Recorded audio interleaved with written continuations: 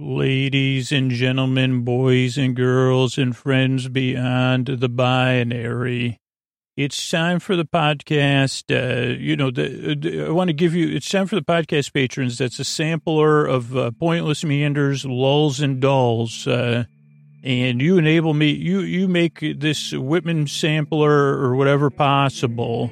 I take the wit out of Whitman in this sampler with your help. It's time for Sleep With Me, patrons, the podcast you made possible. And let's get on with the show. Hey, are you up all night tossing, turning, mind racing, trouble getting to sleep, trouble staying asleep? Well, welcome. This is Sleep With Me, the podcast that puts you to sleep. We do it with a bedtime story. All you need to do is get in bed, turn out the lights, and press play.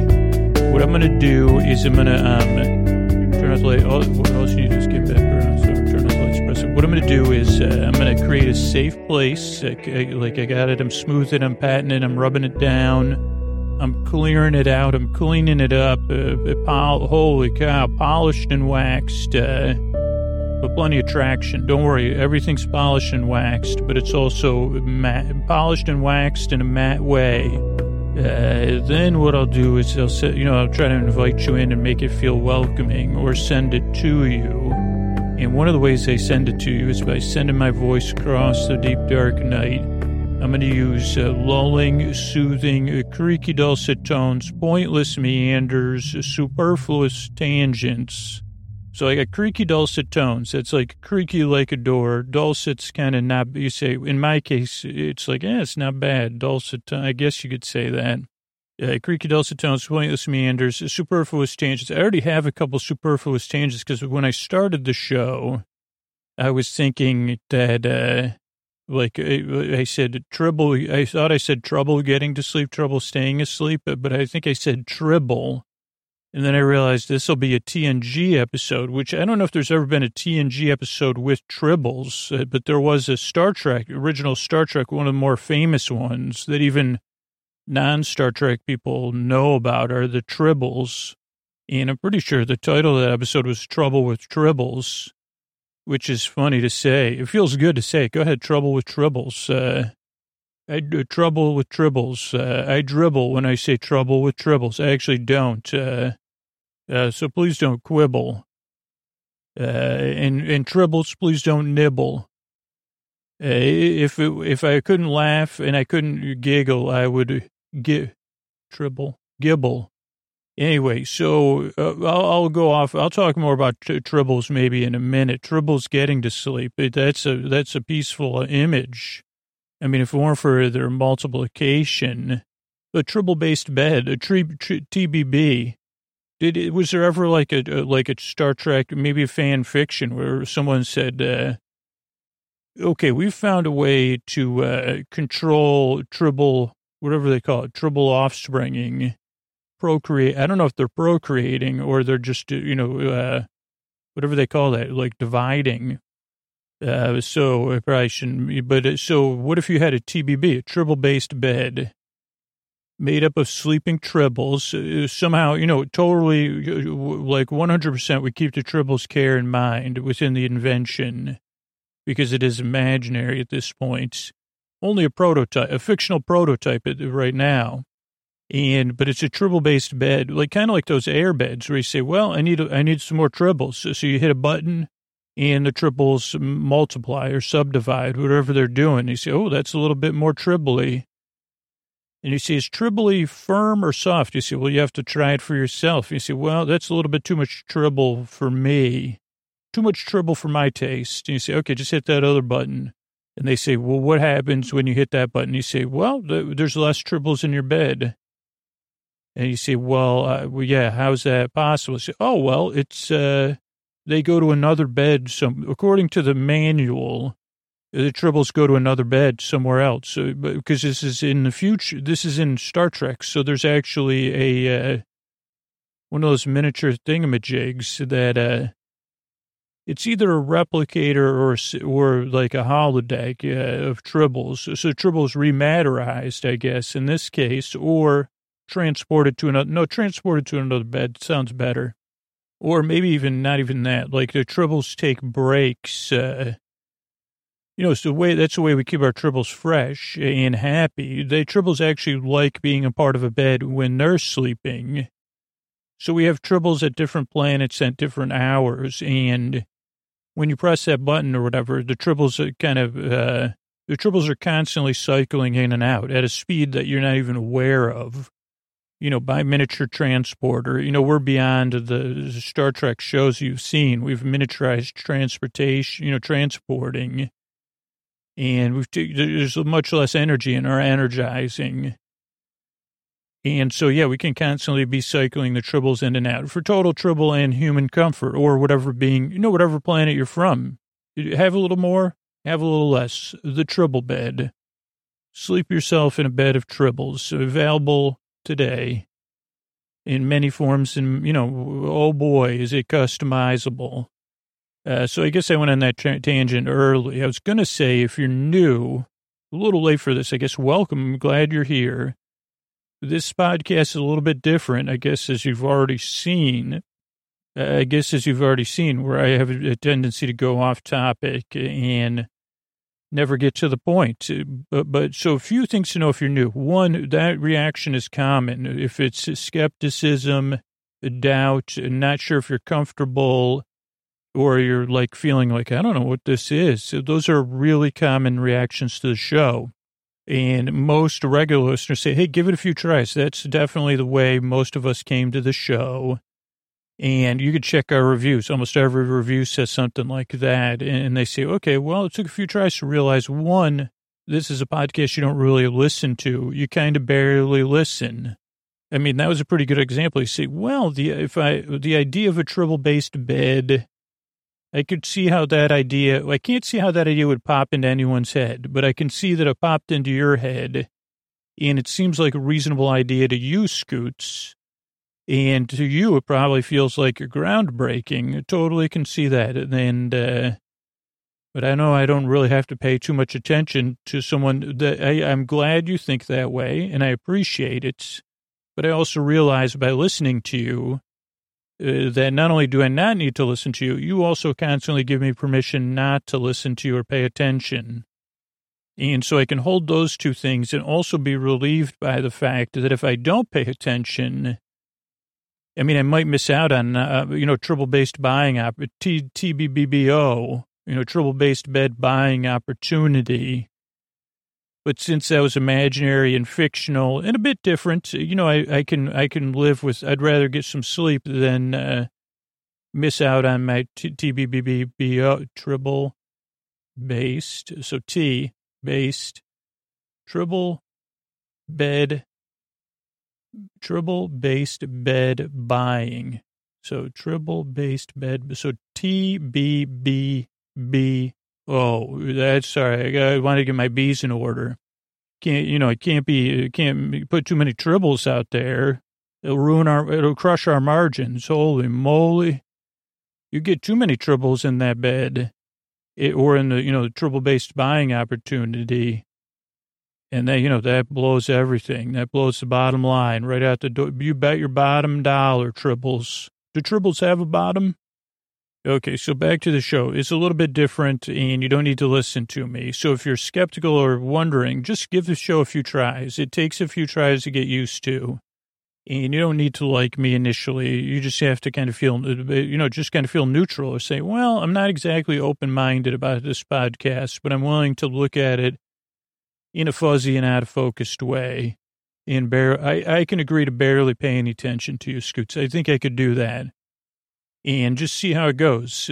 So that's one thing. Podcasts you don't need to listen to. Other thing is this is a sleep podcast, and we're kind of like one of the first sleep podcasts around.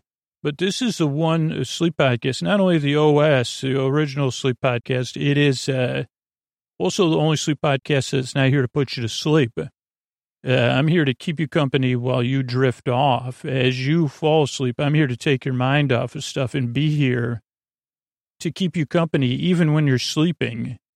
But also if you can't sleep, either because of a long-term thing or a situational thing, or you need a break during the day or you woke up, I'll be here to the very end to keep you company. So podcast you don't need to listen to. Podcast that's not really here to put you to sleep. I'm here to walk at your side as you drift away off to dreamland. I'm here to hold your thoughts or your feelings or your kind of the tension of those parts of you.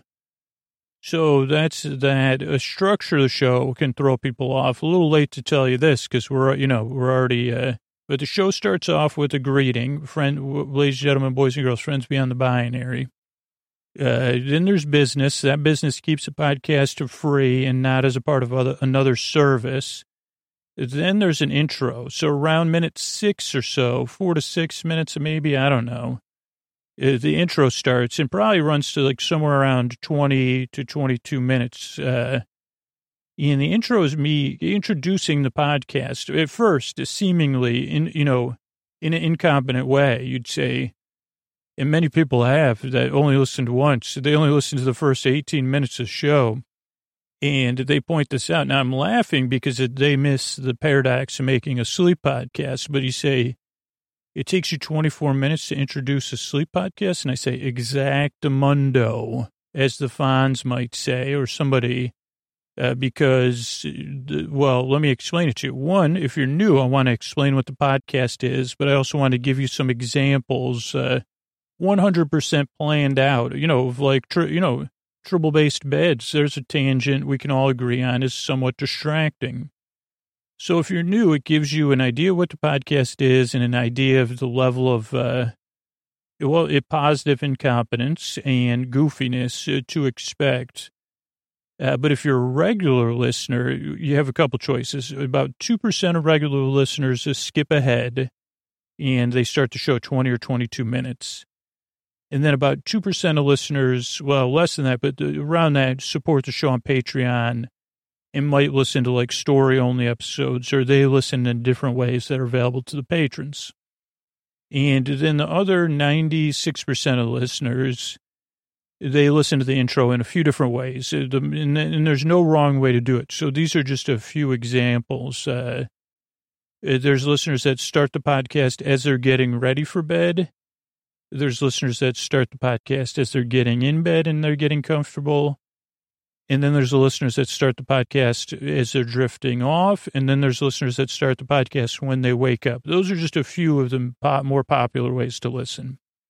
And for a lot of those listeners, whenever you start listening, whether it's before you brush your teeth or when you're already in bed and you're getting cozy, the podcast is kind of meant to be like a landing strip to let things slowly drift away, to slowly ease you into sleep and bedtime.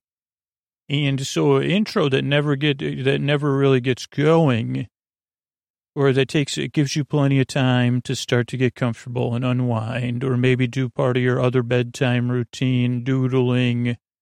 I don't know. Does anybody, is there a pastime called noodling? Where you would, not with noodles. I mean, I was thinking with pool noodles. So you say, well, no, I don't even have, you see, you got a bedroom full of pool noodles, Bob? And Bob says, oh, yeah, oh, boy, this is my hobby room, too. So, yeah, I got a bedroom full of pool noodles. Well, what's going on in here? How about, Bob says, no, I'm a noodler. And I say, oh, boy, do I really want, and you say, yeah, well, at bedtime, I find, pool noodles soothing, so I'll shape them in temporary shapes, or I'll just squeeze them, or I'll pretend, I'm a trumpeter and trumpet into my pool noodle, or I'll put my ear to my pool noodle and listen, or I'll sing my pool noodle a song. I decorate pool noodles. I've gotten into, sculpting pool noodles. That's my next thing.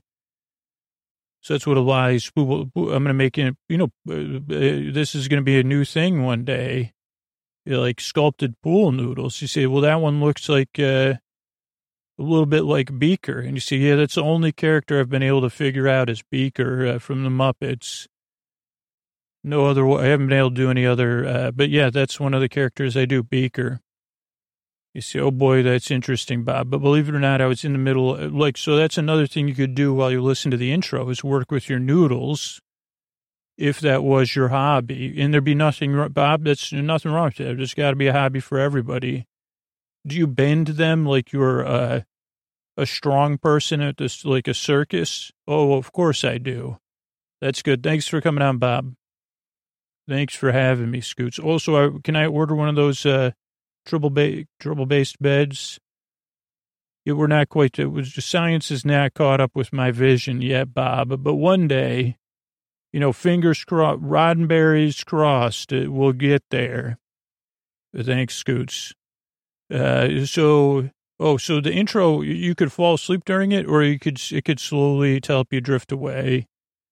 And I will posit, if you're new, that maybe that took your mind off or whatever else. That's kind of my job with these tangents, is to lay the groundwork. But the show is also an hour, so you have plenty of time to fall asleep. So you say, well, if the intro is 4 minutes, I might feel some pressure to fall asleep. Or if the episodes are only 30 minutes, I might say, this is me kind of trying to be in your shoes. Say, oh boy, I got to be asleep in 30 minutes. Now sleep with me. Plenty of time. Over 300 episodes ready to go. So those are the kind of things then there'll be some business. Still talking about the structure. Then there's some business. Then we'll talk about Star Trek: The Next Generation. Then there's thank yous at the end of the show. So that's the structure of the show. The reason I make the show is because I believe you deserve a good night's sleep. You deserve a place of respite and solace. You deserve a bedtime that you can look forward to, or at least to feel neutral about and not dread, as if I've been in that position before. So, where I'm not looking forward to bedtime because I don't know what's going to happen. And having sleep with me is a part of another, is one part of your routine with noodling or whatever. I hope that I can bring you something nice at bedtime. I was going to say some niceness. And then I heard my daughter correcting me in my mind. So I said something nice. And so then, I don't know. So that's it. I make the show because I've been there and I know how it feels and I want something more for you. And while this show does not work for everybody, unfortunately, I wish it did. I hope you give it a few tries, and I really hope I can help. I really appreciate you coming by and checking the podcast out. And I yearn and I strive to help you fall asleep. So thanks again for coming by. And here's a couple of ways we're able to bring you this podcast for free. All right, hey, everybody, it's Scoots here, and we're talking TNG, Star Trek: The Next Generation, which you'll be sleeping to it. Don't worry. You're not going to miss anything. Or this episode is about summer camp. And you might say, I don't remember. It's an art summer camp for talented kids, kids with art potential. One of the least remembered episodes of TNG. Also goes by other names about bowing. But for some reason, they spelled bowing wrong. Because the art camp at the end of this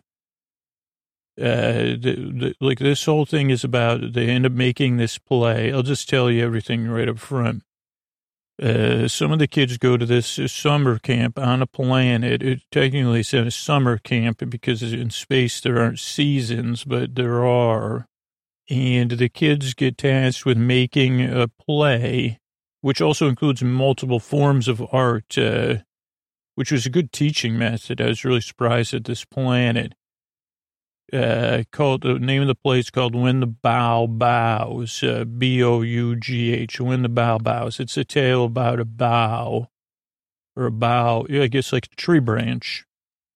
And, there's a lot of messages about the tree branch being part of a larger tree, trying to find its own identity. All that stuff plays out in this episode. So those are some things to remember. But it opens with me on the wrong page of my notes. And now I'm on the correct page of my notes.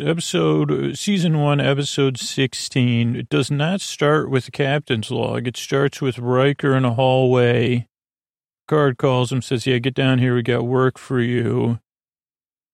And he runs into this kid named Harry, which is funny because Riker says, what's your hurry, Harry? And Harry is totes starstruck when he meets, Lieutenant Commander Riker, maybe Commander Riker. Oh, yeah, he's not a lieutenant. He's just a commander. Harry's dad's Dr. Bernard, an oceanographer, we find out later in the episode. And Harry does not like calculus. He skipped out on calculus class, and his dad is going to get him. Also, his dad has like some sort of, I guess, oceanographer equipment on his belt. It's a big square thing. Doesn't look like it'd be comfortable to wear around. But then he takes Harry back to school. Riker's limping, though, when he heads to the bridge because Harry gave him a little Charlie horsey poo. Tasha's arms are crossed on the bridge. There's a lot of curiosity. Really, a really nice opening to this episode and a close with a lot of laughter and smiles. Yeah, see, I ran into this kid. Picard says, number one, we got a curiosity here. A few hours, got these energy readings. Can't figure out the source.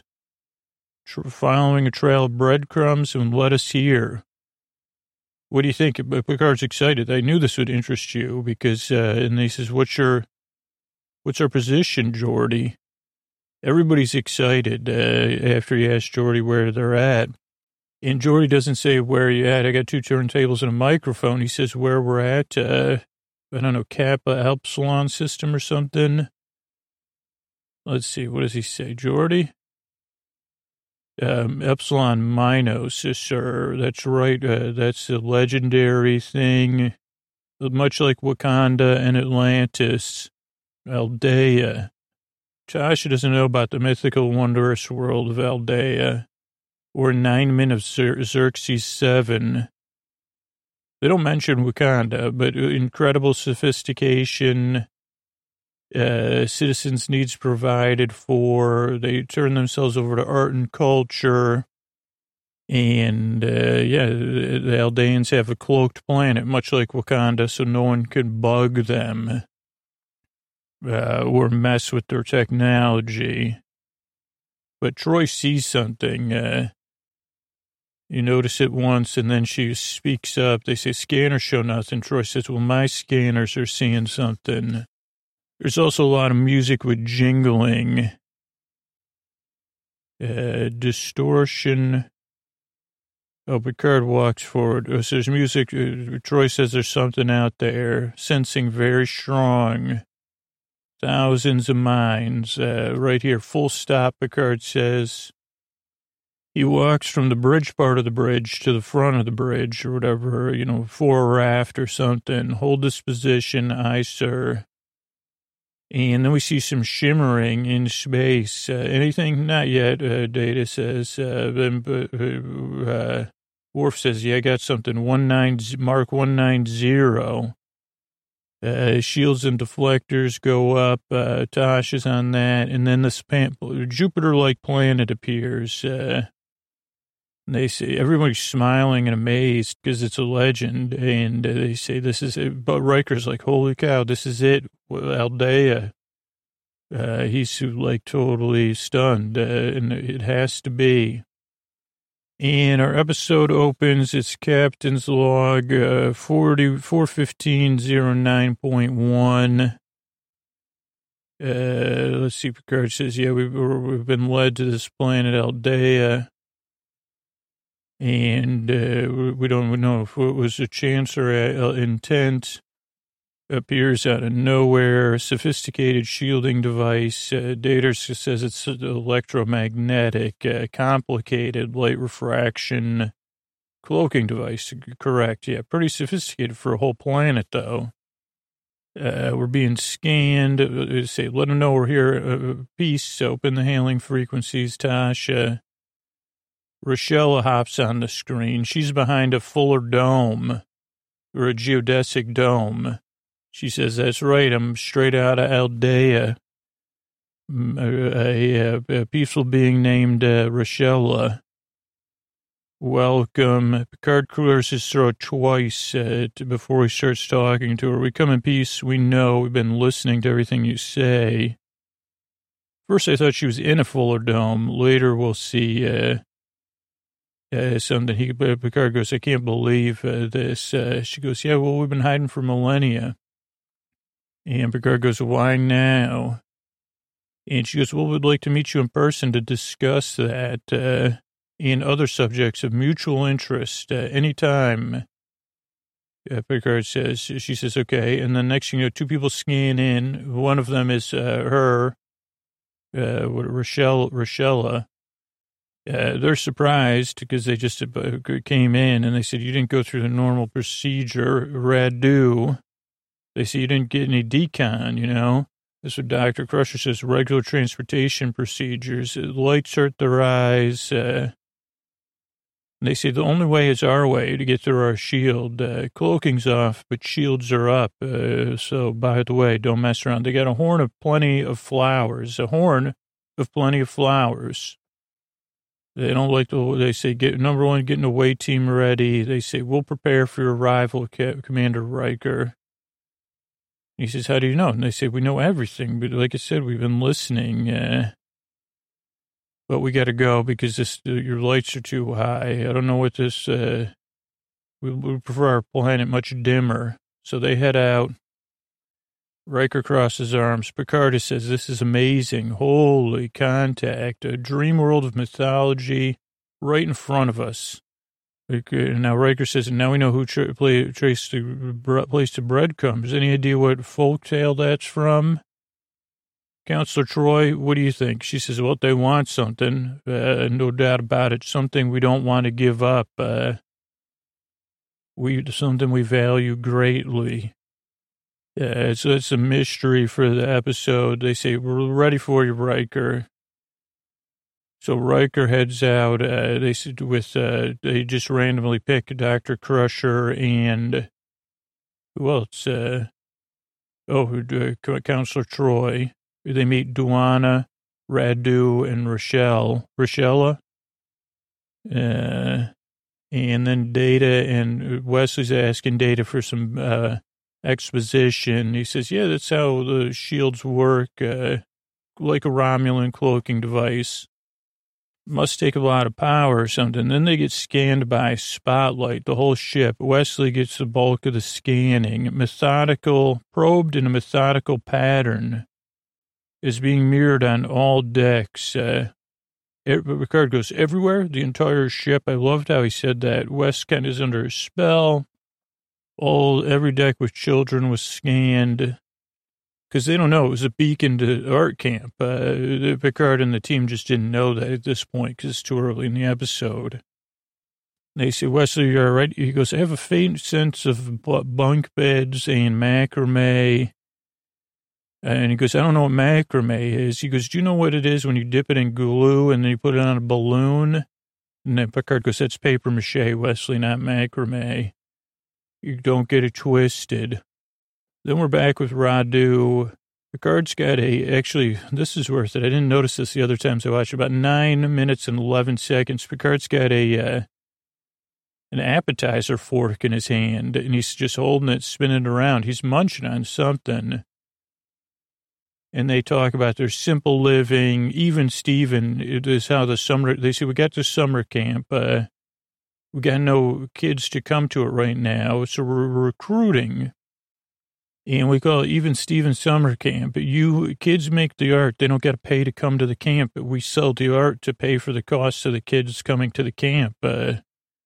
It's a total thing. And then the hang up is that they say, well, that's not how it works in the Federation. We don't have money anymore that Scooter knows about. So how could you sell art when you can't put a price on it? Particularly children's art. The children's parents should get it. And Radu says, that's not how it works here, man.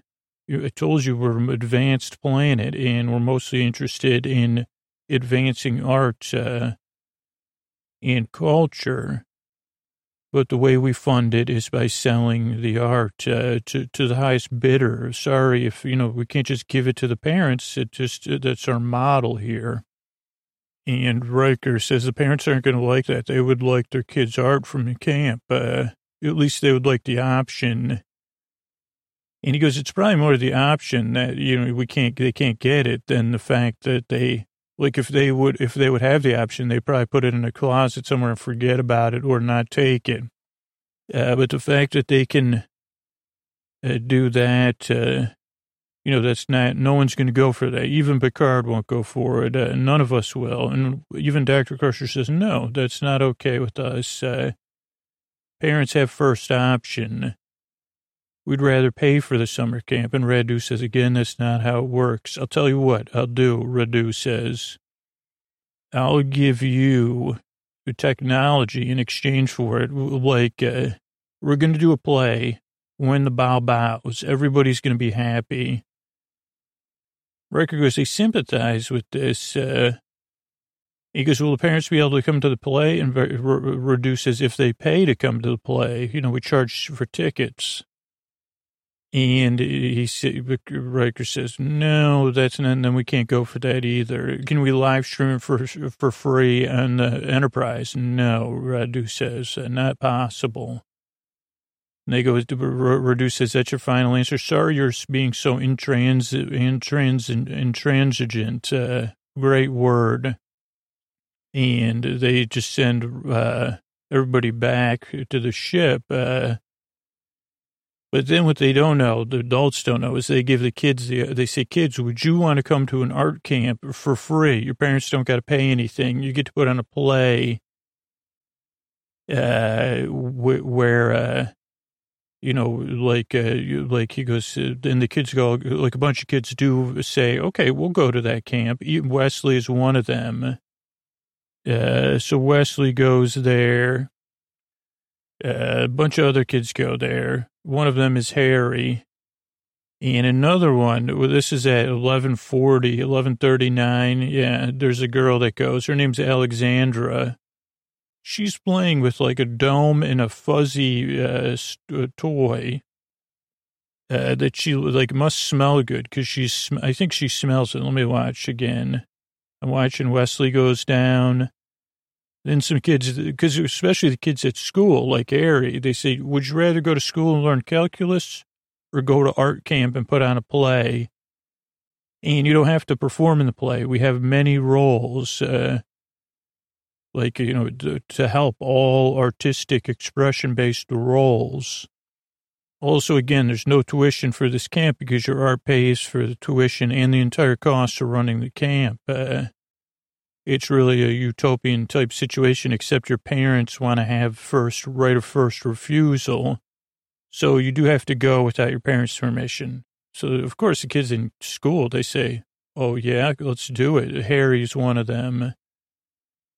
And a couple other kids. Then some kid in blue and red with a sash. And then this girl who smells her stuffed animal, kisses it, and then she's gone, Alexandra.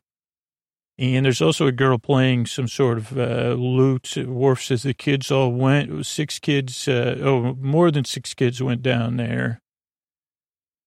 So this is one of the few times I had trouble rooting for the Enterprise. I mean, with the real episode, I rooted for the Enterprise. But they say all the kids went down there without permission to go to art camp where we don't get right of first refusal of the art the children make because it goes to making it work.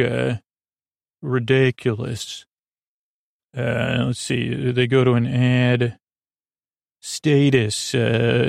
What's the status? Or the frequency, Kenneth Picard says, gather the parents. We got to talk about this. Radu says, summer camp has started, Captain Picard. Kids are already working hard. You got my word of honor. And they go, but the kids, you don't have permission slips. And they go, well, the kids opted in. It was an opt-in. And Picard goes, what kind of camp doesn't give the parents the art? We can't get our heads around that. And they say, well, what about some other form of compensation other than the art? Like a picture, they don't say this. But Picard is really bent. He can't believe it. He's really raising his voice, hot under the collar. He says, yeah, we'll figure out some other compensation when you've calmed down. Hangs up the phone on them. If you like kids' outfits, around 13 minutes, the kids are at camp. They're already dressed, I think, in characters because the kids are in very colorful garb.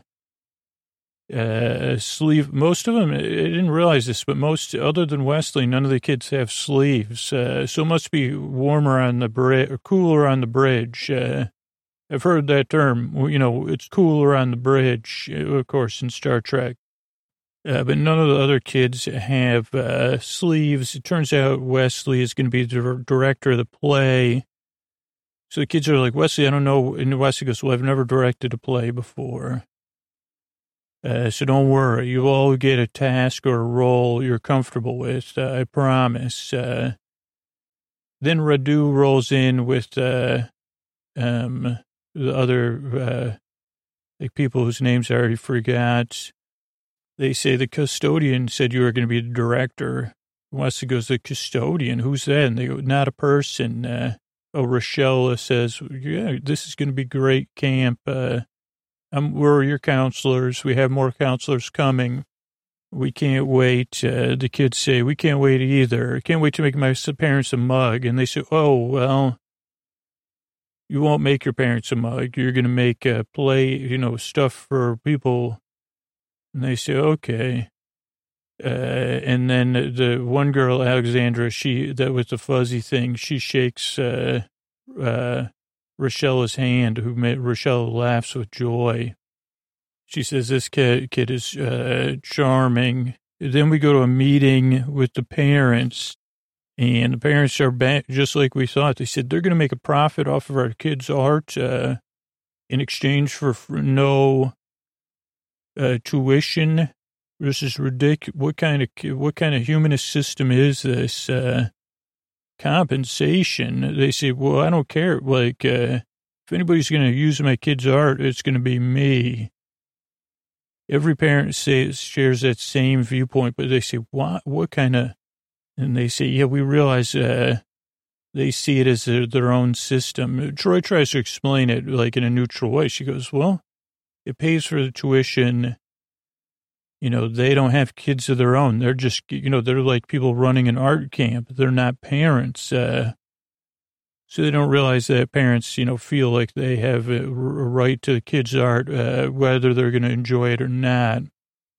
And by the way, you can't even go to watch the play. But Picard goes, don't worry, we're going to sort this out. I can assure you of that. And they say, okay. Yeah, like, can we call them, FaceTime them at camp to tell them to make secret art for us or something? They go, no. Harry's dad goes, I can't believe I told my kid to just study calculus, and now he's at art camp. What if he likes art camp better than me? Very typical response, understandable.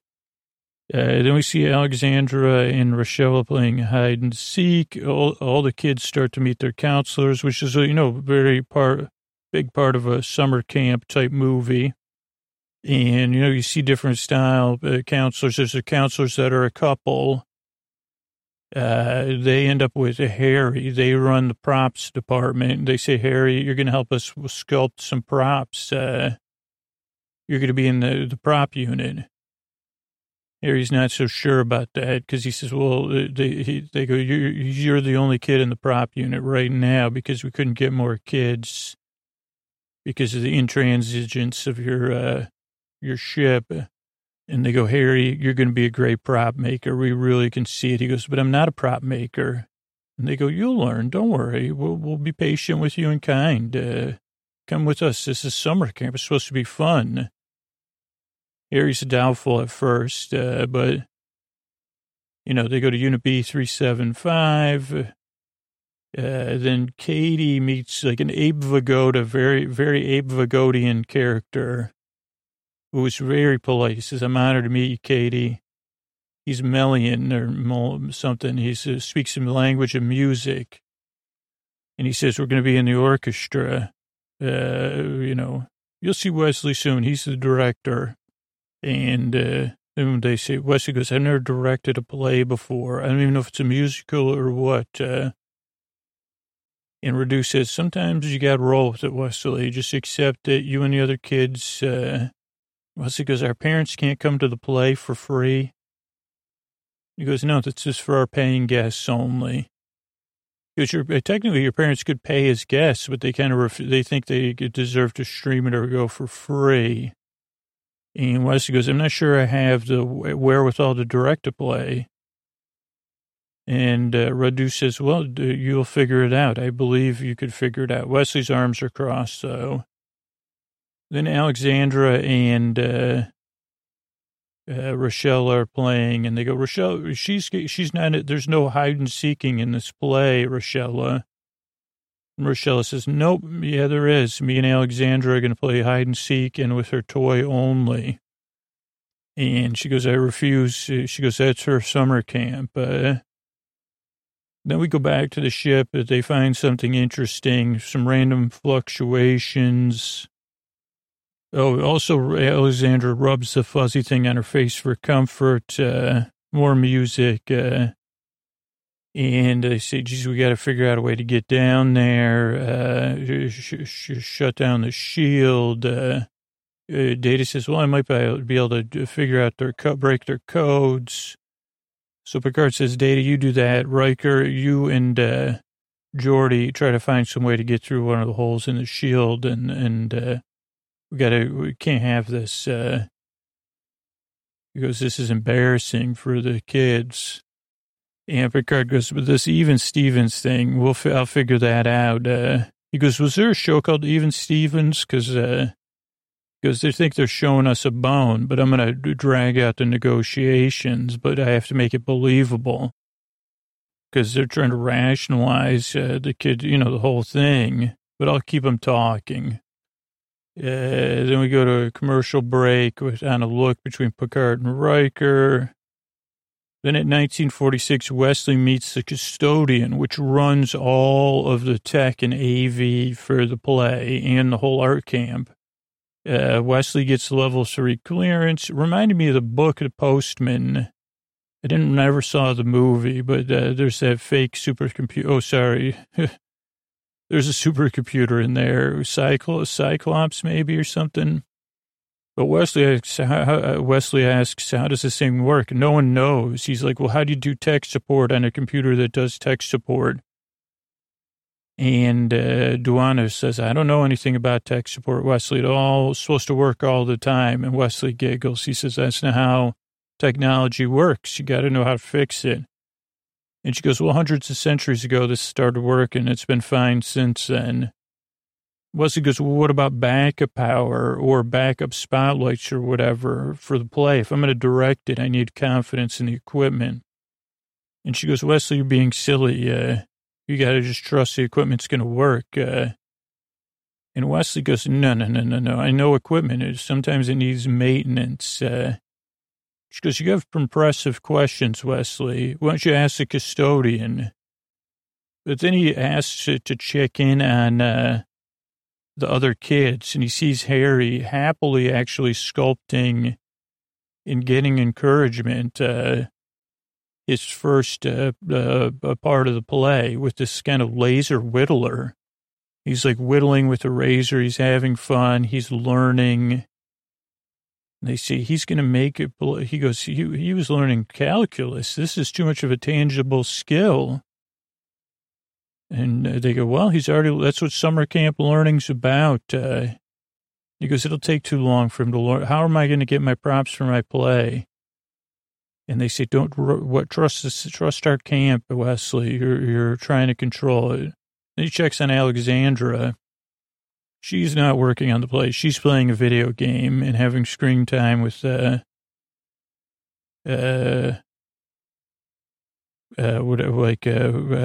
Rochelle or whatever. Then they say, Wesley, you got to start working on the play. Then he asks, what's behind that fancy door? Is that where the backups and the power for the custodian is? And she says, I don't know. Then we go back to the Enterprise in orbit. They go, we're not able to kind of talk. We got to figure out the shield so we can go watch this play. Worst case, we'll have to go watch the play. Then they say, Radu's calling. And Picard says, I'm ready to come down and meet with you. Like we said, Dr. Crusher's going to come with me. She's also my advisor, because Radu says, why would you need somebody? He goes, I can't come by myself. Regulation 6.57. And he goes, oh, okay, well, he goes, yeah, I gotta have somebody else to like see the progress of this play we're not able to see. And they say, okay. And then Data says, well, I don't know about 6.57. And Picard goes, neither am I. And he goes, oh, okay. Well, oh, okay, I see, sir. Data gets a kick out of it. Riker gets a kick out of Data getting a kick out of it. Right, then Data gets another kick out of it. Then Picard and Crusher go down. And they say, we'd like to see the progress for the play and the art they've worked on.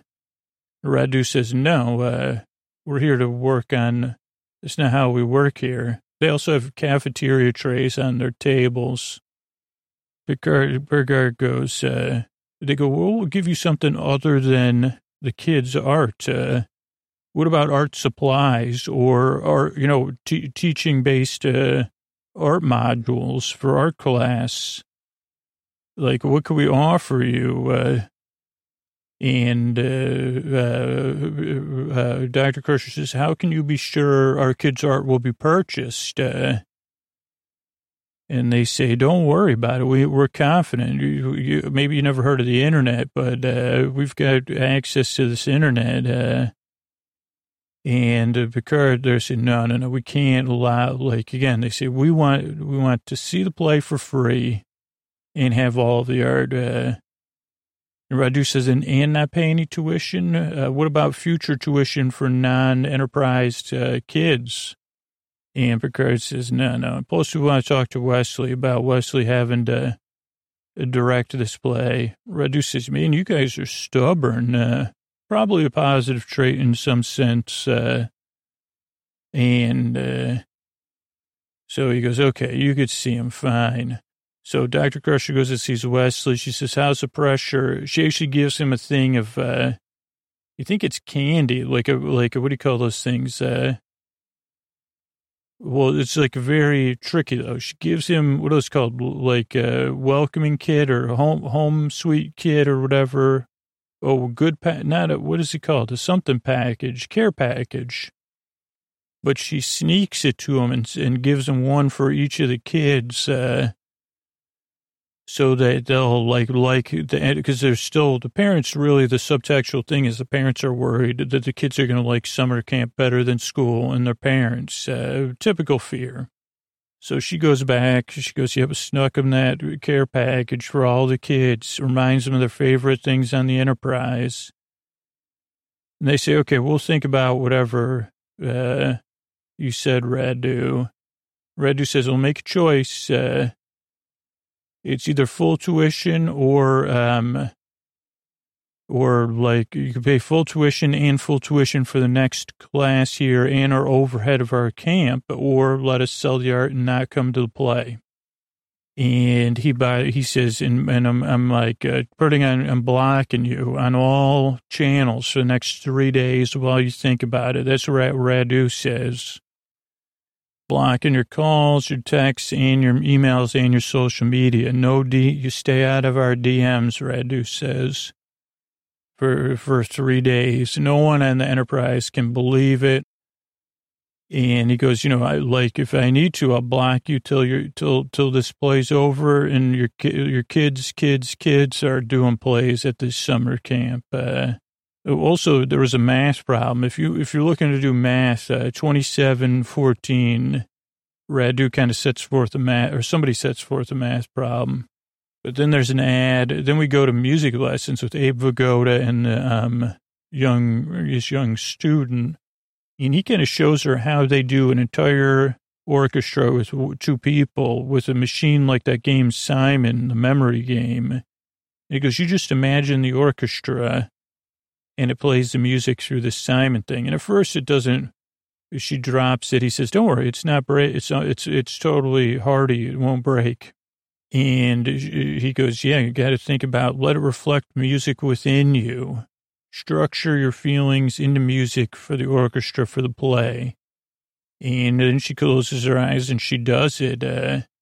And whoever this person is, Abe Vigoda listens, and they kind of listen to the music. And it doesn't sound like the most upbeat part of the play.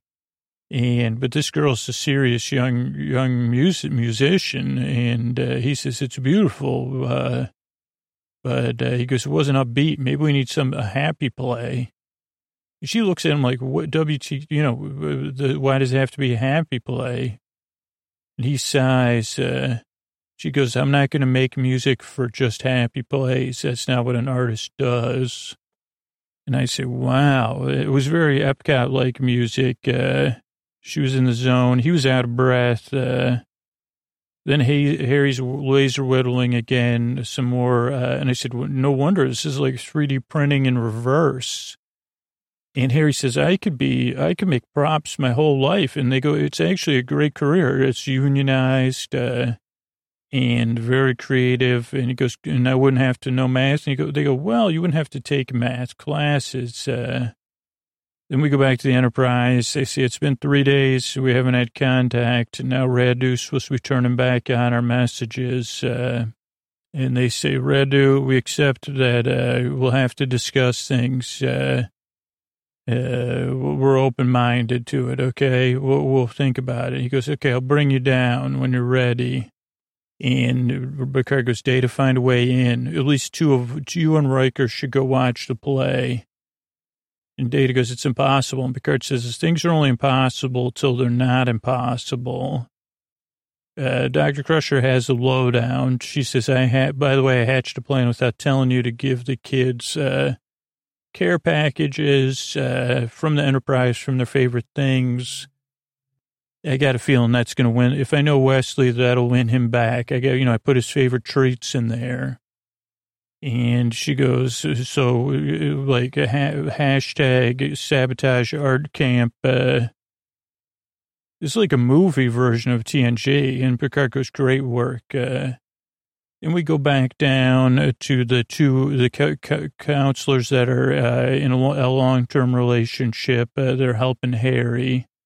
And they go and see Harry's like polishing a dolphin sculpture. And they go, what is that, a fish? He goes, no, a dolphin. I'm polishing my dolphin. I love polishing wood. He says that, or working with wood. But he says, this is a dolphin, swims in the ocean. They go, oh, wow, very expressive for play, very good. But they keep calling it a fish. That's when Harry says, my dad's an oceanographer. We lived on Zadar 4, and we lived by the ocean there. I think he would love this dolphin.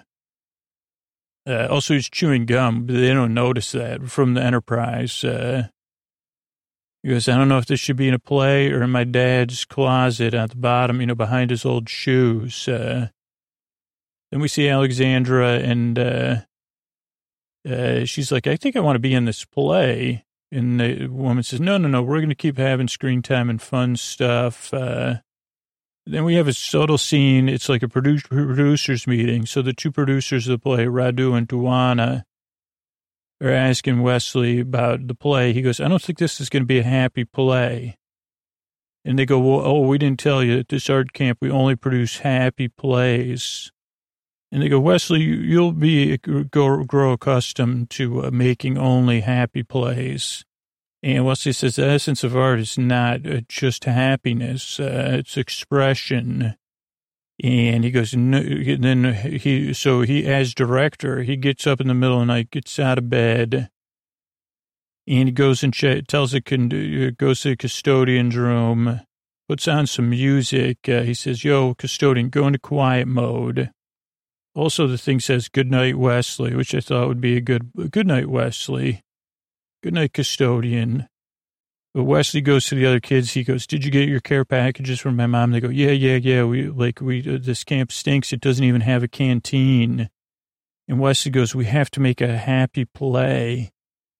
And they go, yeah, that's what they told me. And then Harry says, they made me he goes, I don't know. I made a dolphin, but I think my dad would like the dolphin instead of it being in the play.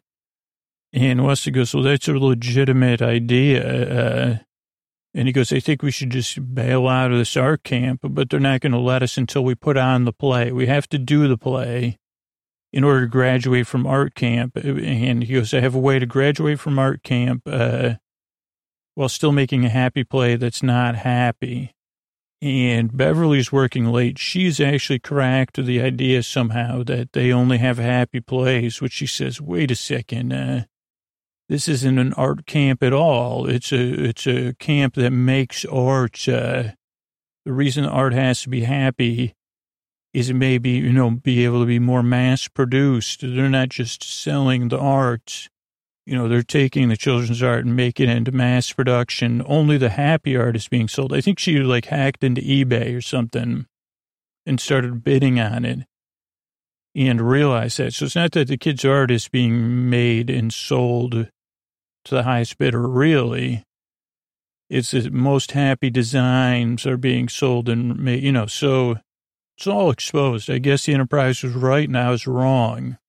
Also at 34:39, which we just passed, or I just passed, we get a better shot of Alexandra petting her thing, and also we see it has a tail.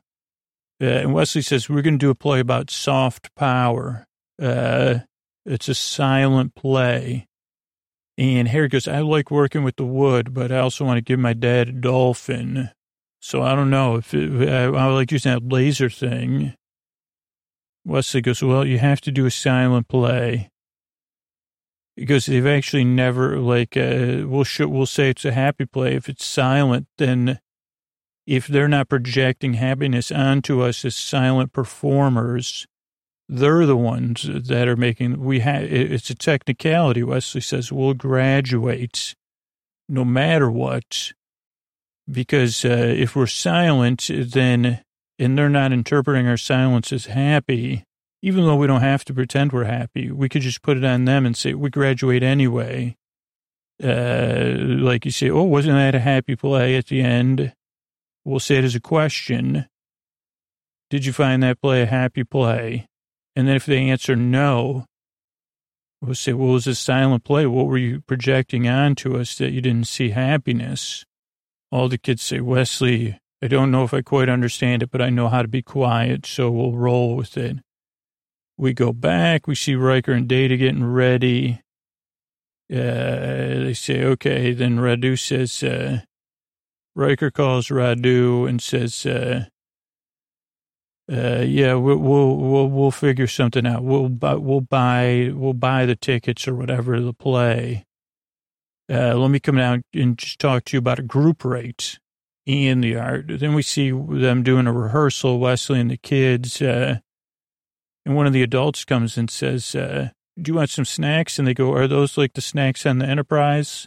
She goes, no. And they go, no, we have to practice our silent play. We don't need any of your snacks. We only Enterprise-based snacks. And the kids are, they're like, wait a second. And she goes, can I watch the rehearsal? And there's no talking. So she goes, I don't understand this rehearsal. It doesn't make any sense. Then we see Riker and Data get ready to go. They're going to sneak in and watch the play. And Picard and Crusher are ready to go to buy the tickets. They're like, fine, we'll pay for tuition and the tickets. And then they go down. They send Data and Riker down to sneak into the play. Somebody rubs their face, beam down.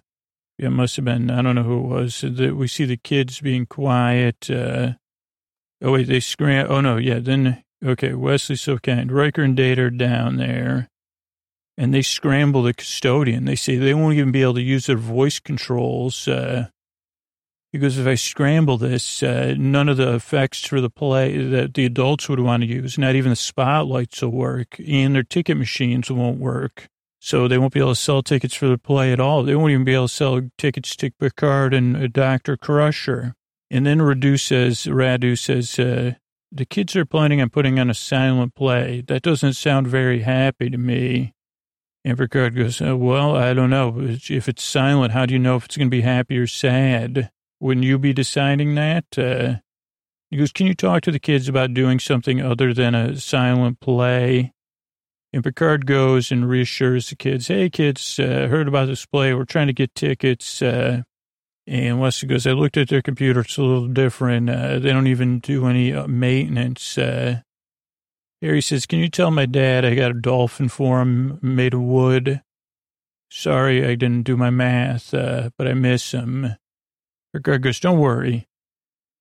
You do this silent play, and we'll watch the play. And I have a camera. I'm going to stream it on the ship for free.